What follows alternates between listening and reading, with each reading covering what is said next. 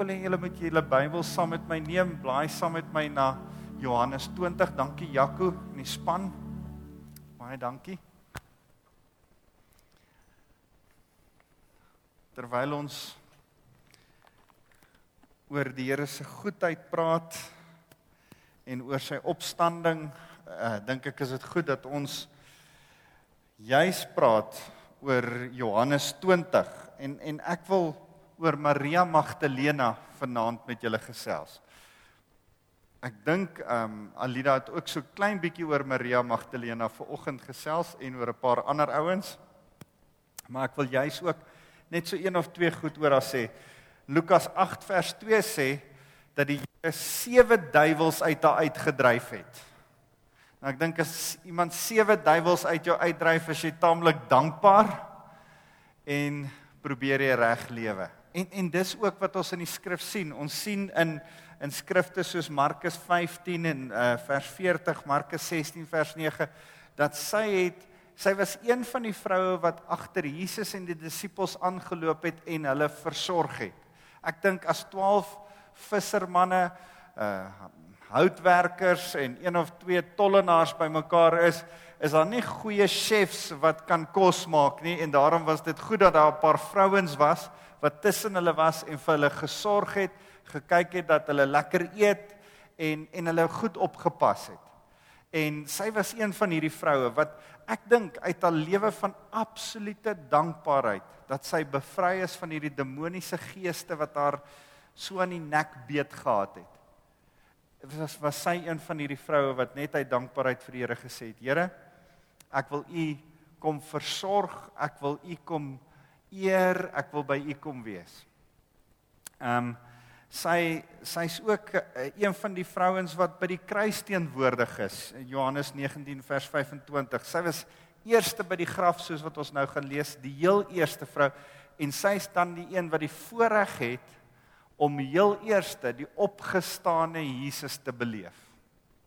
En die rede, ek gaan dit nou lees, hoekom sy dit beleef het, is omdat sy juis in haar dankbaarheid, vanuit 'n dankbare hart, gedink het, ek wil die Here eer. En net voordat ons hierdie stuk lees, ons het gehoor van getuienisse vanaand, en ons hoor van hoe die Here goed is vir mense, en ek wil vir jou vra, dink so 'n bietjie daaraan. Ek wil jou die eerste ding vra, hoe eer jy die Here?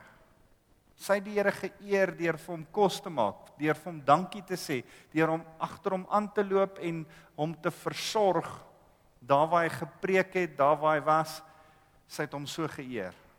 En toe hy sterf, toe eer sy hom deur net by hom te wees terwyl hy sterf. En toe hy uit die graf uit opstaan, sy het nie geweet hy het uit die graf uit opgestaan nie, maar sy het in sy dood wou sy homself eer deur hom te gaan versorg. Lees gou saam met my Johannes 20 vers 1 sê, vroeg die sondagoggend toe dit nog donker was, kom Maria Magdalena by die graf aan en merk op dat die klip voor die graf weggerol is. En sy hardloop toe en kom by Simon Petrus en die liefling disipel en sê vir hulle het die Here uit die graf weggeneem en ons weet nie waar hulle hom neergelê het nie. So sy is heel eerste baie vroeg na die graf toe. Sy hardloop terug, dis 'n hele entjie, hardloop weer terug Jerusalem toe.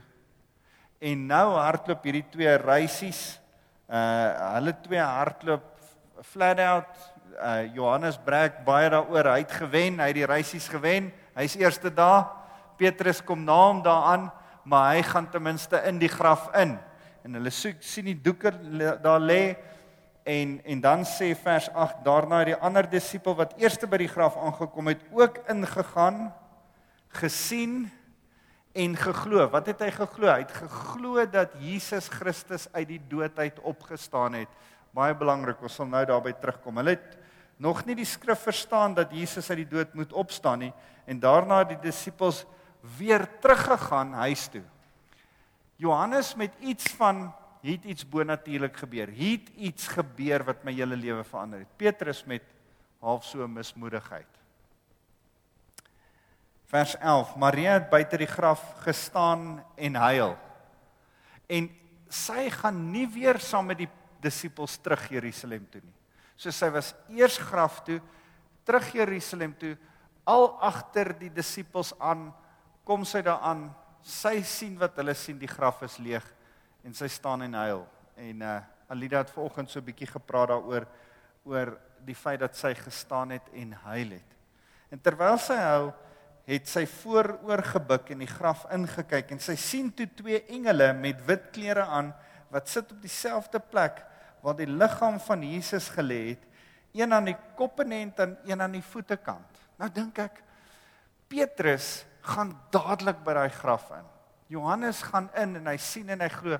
En toe draai hulle om en hulle gaan terug Jerusalem toe. Dalk as hulle net 'n bietjie langer gewag het, kon hulle ook die 2 engele gesien het.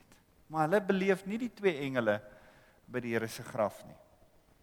En hulle vra haar, vrou, waarom huil jy? Sy antwoord hulle het die Here weggeneem en ek weet nie waar hulle hom neergelê het nie. En nadat sy dit gesê het, het sy omgedraai en Jesus daar sien staan, maar sy het nie besef dat dit Jesus was nie. En Jesus sê vir haar, vrou, waarom huil jy? Dit wat Alida met julle gedeel het, dat dit een van die dinge is wat 'n probleem in haar lewe was. En hy sê, wie soek jy? Sy het gemeen dat dit die tuinwerker is, en het vir hom gesê, meneer, as u hom weggedraai het, sê asseblief vir my, waar u hom neergelê het, en ek sal hom gaan haal. Ek sal hom gaan haal en hom weer eer. Ek sal hom nog steeds bly versorg, al is hy dood. Ek is lief vir hom, ek sal hom gaan haal. En Jesus sê vir haar, Maria. En sy draai om en sê vir in Aramees, Rabboni. Nou, dit is interessant, jy kry 'n rab, 'n leermeester, dan kry jy 'n rabbi, meervoud, 'n groot leermeester, dan kry jy dit in vermeerderingsvorm Rabboni, die leermeesters van alle leermeesters. Sy sê Rabboni.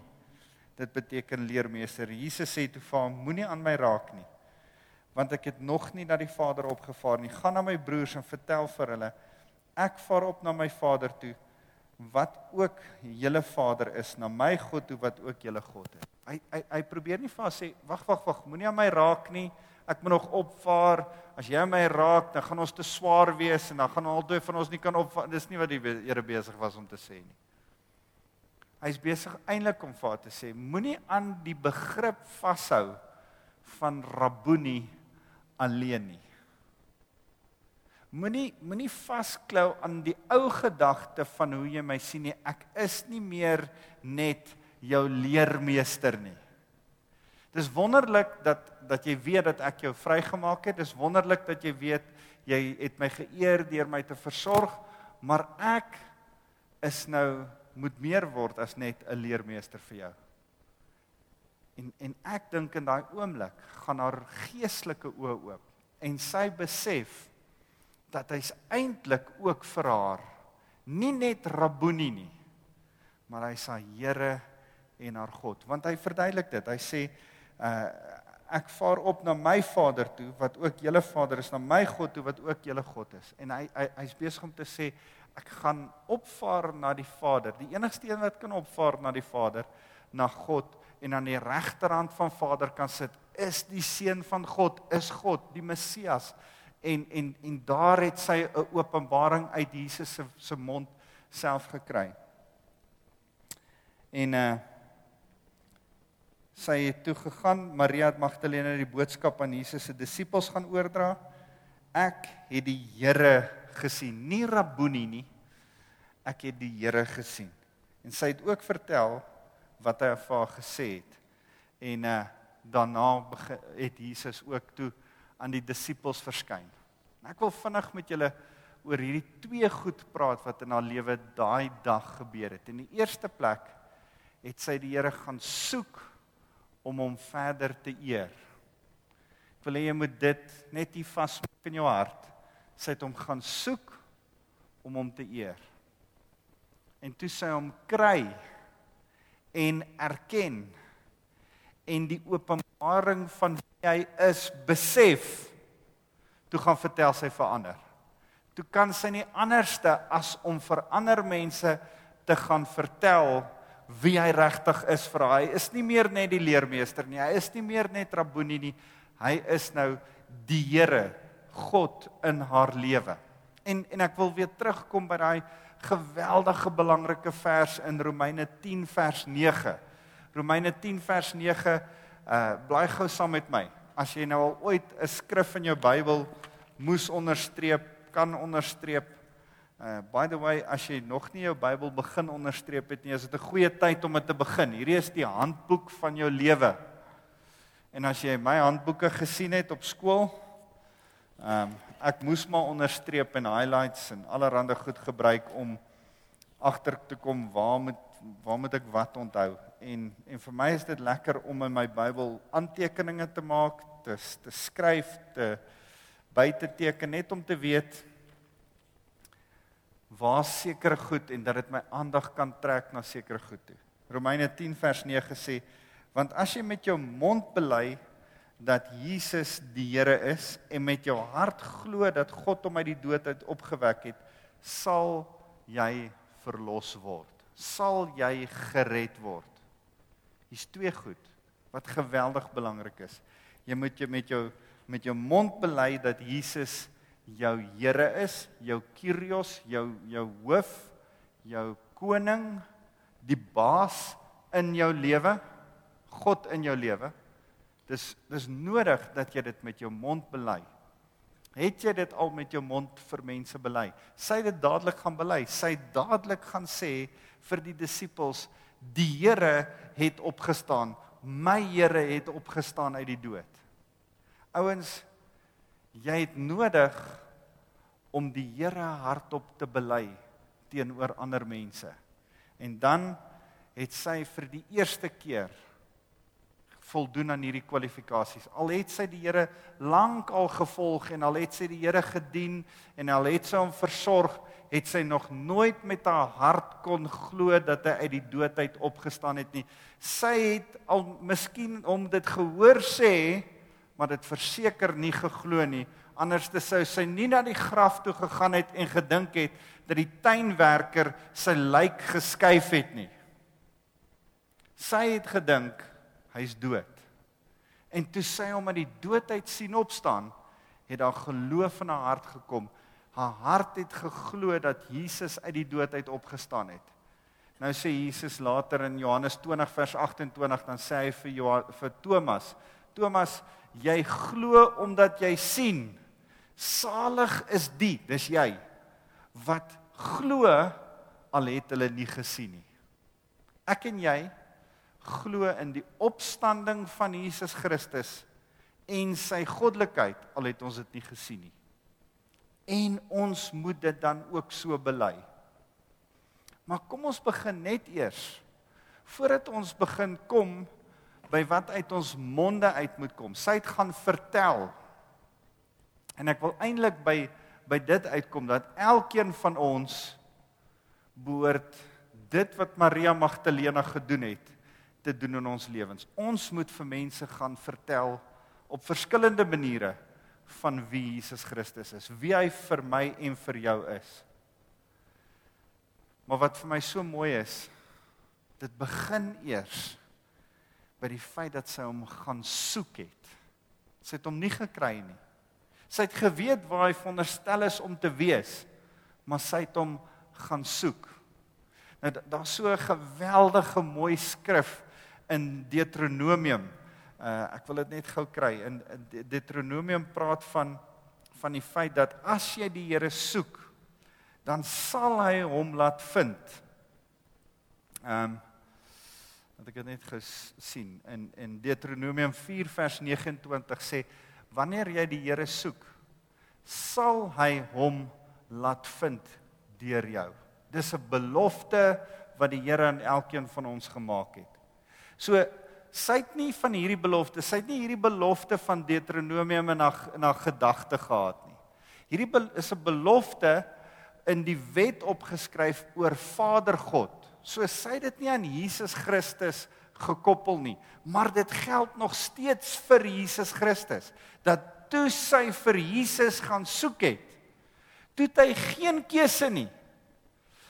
Ek kan my net voorstel, dalk was hy op 'n ander plek, dalk is hy in 'n ander riem, want daar was kere in die 40 dae toe Jesus op aarde was tussen sy opstanding en sy opvaar na die hemel toe, wat hy aan mense verskyn het en dan het hy net weer verdwyn. Ons weet nie regtig waartoe hy altyd was nie.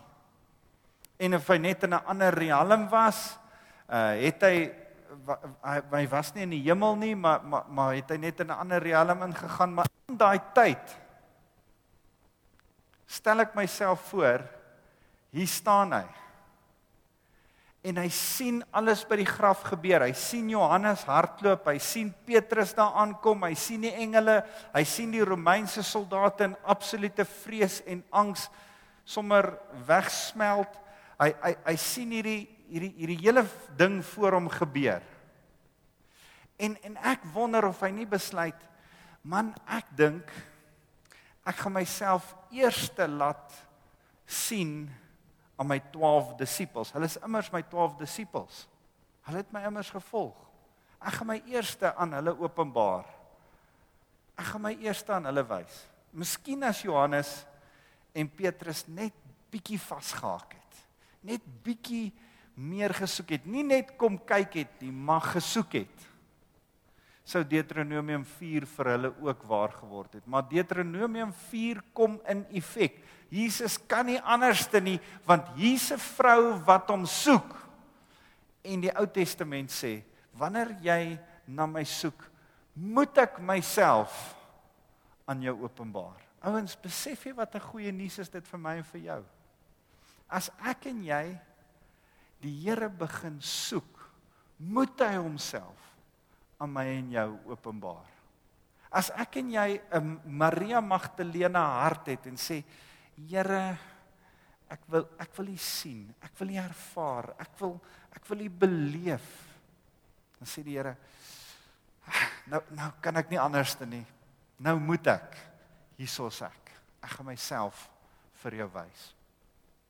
En hierdie is vir my so mooi, dat hierdie vrou die Here soek, en toe sy hom soek, toe besluit hy, maak nie saak of sy 7 demone in die verlede gehad het nie, maak nie saak of sy nie regtig baie belangrik is nie, maak nie saak of dit 'n vrou is, in daai tyd nie 'n geweldige belangrike persoon nie, ek gaan myself heel eerste aan die een openbaar wat my soek. En ek wil hê, ek het hierdie week so met die Here lekker kon gesels oor hierdie ding van soek. Soek allereers die koninkryk van die Here, Matteus 6 vers 23. En al die ander dinge sal vir jou bygevoeg word. En die Here begin met my praat oor soek my. Soek my.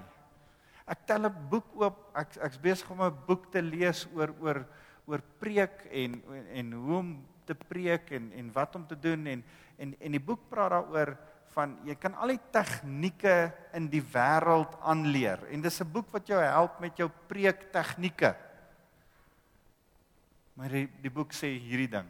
Tim Keller in die boek sê hierdie belangrike ding. Hy sê as jy nie geestelik by die Here uitkom en tyd spandeer nie, gaan jou prediking nooit daai iets bonatuurliks hê nie.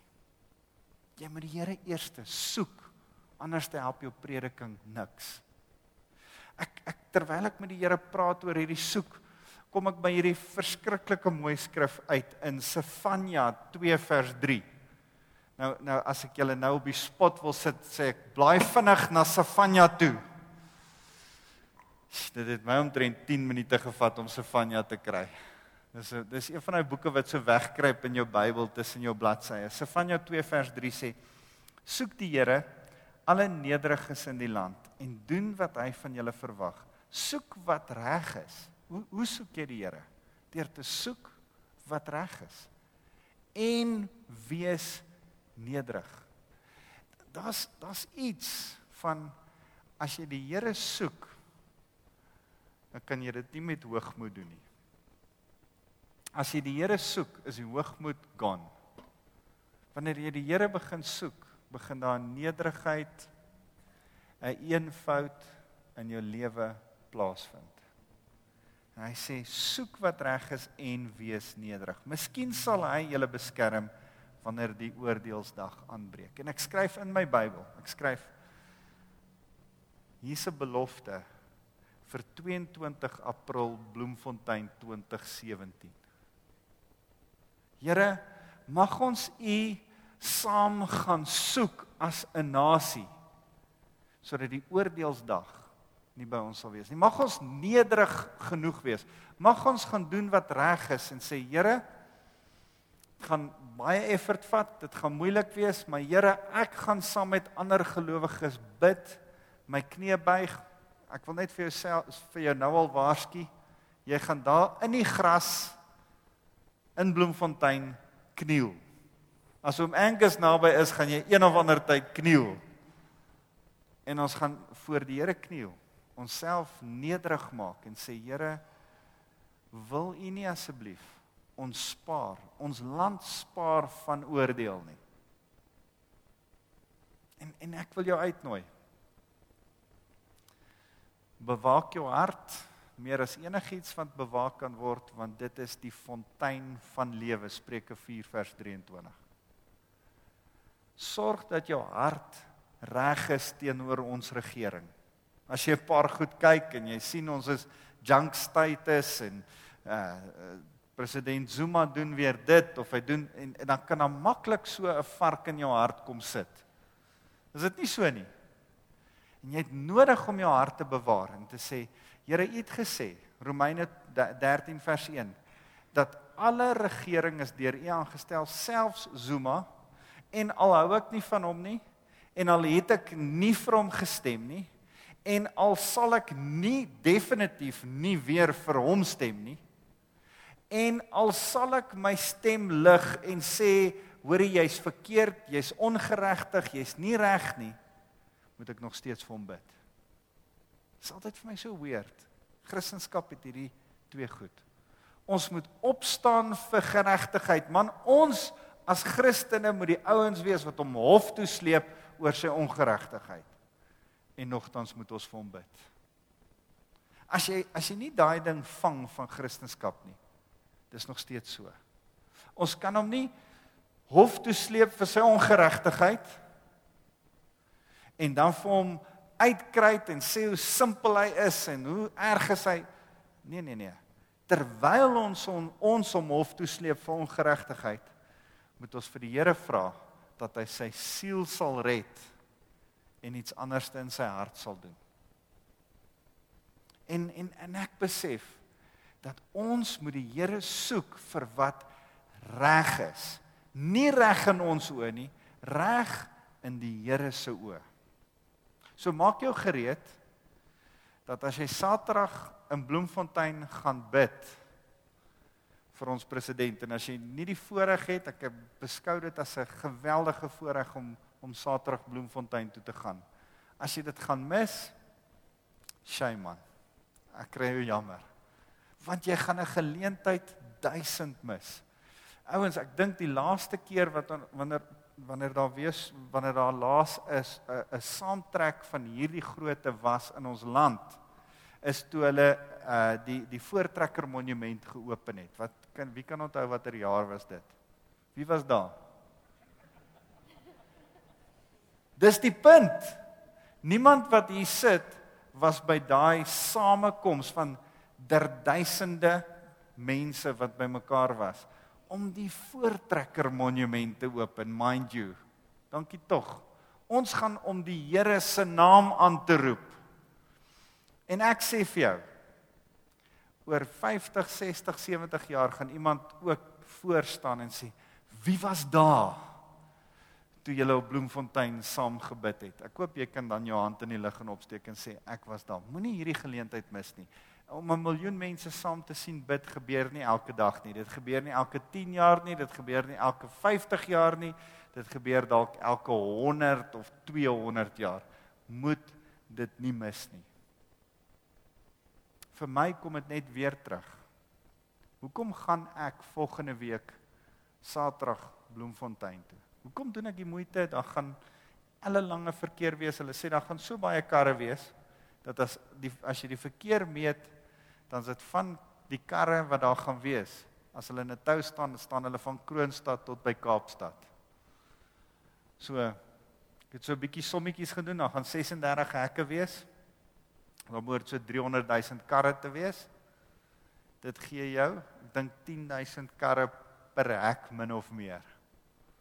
10,000 karre per hek in een dag se tyd in en uit.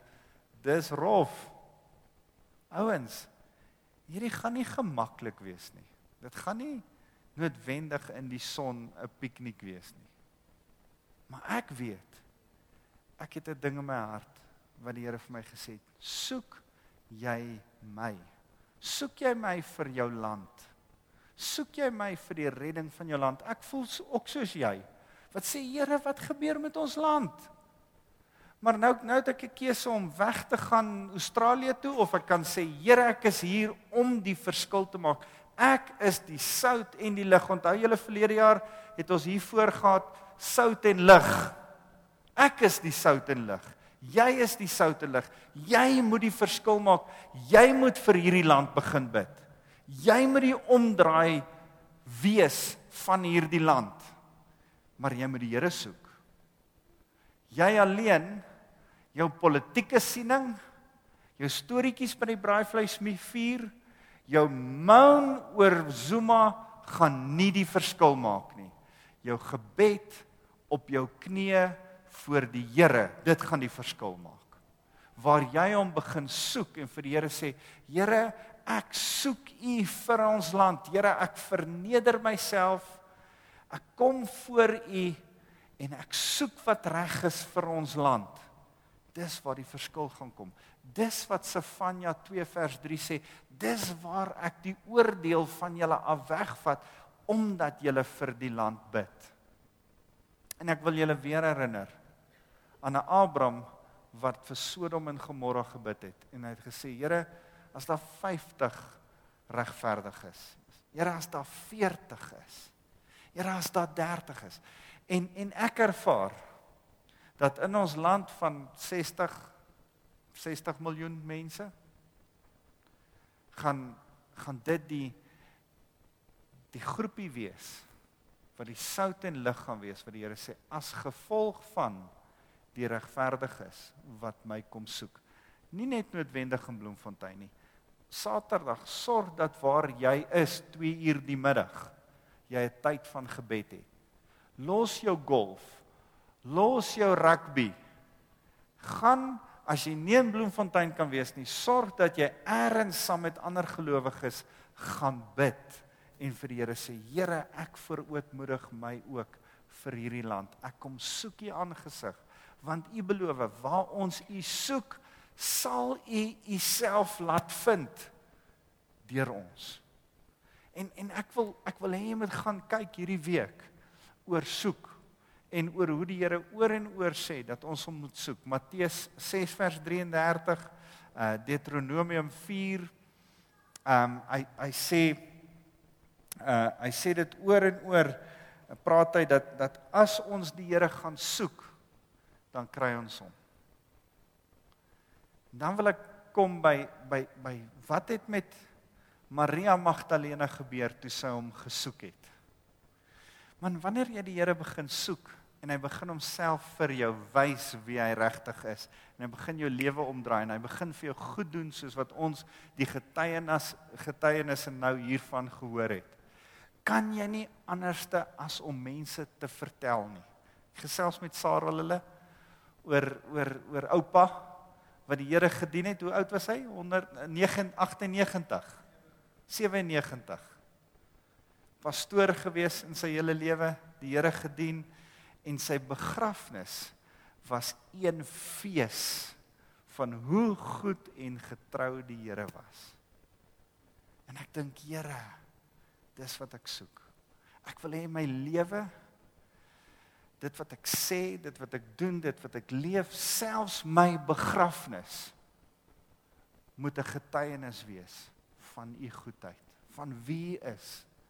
My hele lewe moet vertel van wie Jesus is. Jesus, die Seun van God, die een wat die dood oorwin het, sit aan die regterhand, wat vir my en jou gesterf het. As my lewe dit nie kan vertel nie, beteken dit dat ek nog regtig nie die openbaring regtig geklik het hier of hier nie. Toe Maria Magdalena, die 7 geeste wat uitgedryf is en die demone, dit was een ding. Maar toe sy die lewende God ontmoet wat sy gesoek het, toe kan sy nie anders te gaan as om die disippels te vertel. Man, sy het nie gaan preek vir die, daar in die Grammadulas nie, sy het vir die disippels gaan preek. En vir hulle gaan sê, kom ek vertel julle van die openbaring van wie Jesus is. En ek wil vir jou sê, miskien het jy die verkeerde persepsie vir wie jy moet gaan preek. Miskien is daar iemand anderste wat moet hoor wat jy vir hom te sê het. Maar die Here het homself aan jou begin openbaar. Die Here is besig om vir jou bonatuurlike goed te doen, sodat jy van hom kan gaan vertel. En ek wil weer hierdie ding, na die dag het iemand my hier gevra en ek wil dit weer sê. Ouens, daar's verskillende maniere om mense na Jesus Christus toe te lei. Ek so opgewonde oor die Gideons en wat die Gideons doen. En verlede week het Roland wat nou in hierdie Gideons laar se voorsitter is, my kom sien. Ek dink hulle kom kuier in Mei vir ons, die 7de Mei. En dan gaan die Gideons iets doen. Daai ons dra prakties die woord uit en mense kom tot bekering deur Bybels wat eers in 'n dokter se spreekkamer of in 'n hotel of eers net daar lê en wag, soos 'n landmyn. Een of ander tyd trap iemand op hom, lees hom op die regte oomblik en die ou se lewe word verander. En ek wil vir jou sê, jy kan woord uitdeel, dit my so opgewonde gemaak en eintlik so gehumble in die ding dat 'n vroutjie kom by my een Sondag na kerk en sê, ek maak afskrifte van jou preek elke week en dan gaan deel ek dit vir die mense by die werk uit. En ek dink, prys die Here, sodra die woord net kan uitgaan. Die preke is op podcast. Daar's afskrifte van die preke wat jy kan uitdeel. Jy kan met mense gaan praat oor die Here. Maar dit is nodig dat jy een of ander tyd besef hoe om iemand prakties by Jesus Christus uit te bring. En daar's verskillende hulpmiddels hierin. Maar die eenvoud daarvan is, iemand moet tot by 'n sonde besef kom. Ek is 'n sondaar. En gewoonlik is dit nie moeilik om iemand by 'n sonde besef uit te bring nie en te sê, elkeen van ons is in sonde ontvang en gebore. Die loon van die sonde is die dood, jy's op pad hel toe. En dan die volgende ding, maar as jy jou sonde bely, is hy getrou en regverdig om al jou sonde van jou te vergewe en dit te verwyder so ver as die wat die ooste is van die weste. So, punt nommer 1, jy is 'n sondaar. Punt nommer 2, bely jou sonde, dan sal hy jou vergewe. Punt nommer 3, wanneer jy nou jou sonde bely het, onderwerp jouself aan die koning. Soek die koning van die konings en sê, U is my Here, met jou mond bely, hy is my Here. Net dit, net daai 3, dit is so maklik soos dit. As jy iemand na die Here toe wil lei, moet jy hom bring tot op 'n punt van sonde besef, van omdraai van sy sonde, jammer sê, van onderwerp aan Jesus Christus. Dis hoe maklik dit is om iemand na Jesus toe te lei. Jy moet hom net by daai 3 goed uitbring. Gaan en vertel. En as jy sê, man, ek is nog te bang om te vertel, en sê die Here, goed, dan gee ek jou 'n extra boost, extra petrol in jou tank, ek sit 'n turbo op die engine, ek help jou extra, ek gee jou die Heilige Gees. Die Heilige Gees gaan jou help bonatuurlike krag gee sodat as jy 'n bietjie te bang is, te skaam is, nie weet hoe nie, dan kom die Heilige Gees deur jou en hy getuig van wie Jesus Christus is. Maar jy moet nog steeds jou mond oopmaak. Jy moet nog steeds gaan. En ek wil jou vanaand uitnooi. Vanaand sit hier 2 groepe mense. Mense wat dalk nog nooit op die punt gekom het om Jesus waarlik te soek nie. Wil jy hom nie vanaand kom soek met jou hele hart nie. En dan is hy dalk nog 'n groep wat sê ek soek Jesus. Ek soek hom gereeld. Ek soek hom in my stilte tyd. Dis hoekom ek hier sit. Sê ek vir jou goed? Hy is getrou en beloof dat as jy hom soek, sal hy homself laat vind deur jou. Glo dit. As jy hom dan kry en jy verstaan wie hy is, dan moet jy gaan vertel. Jy het nie 'n keuse nie. Jy moet gaan vertel. Jy moet gaan vertel in Sandrift. Jy moet gaan vertel by jou werk. Jy moet gaan vertel onder jou familie, wat nie altyd die maklikste is nie.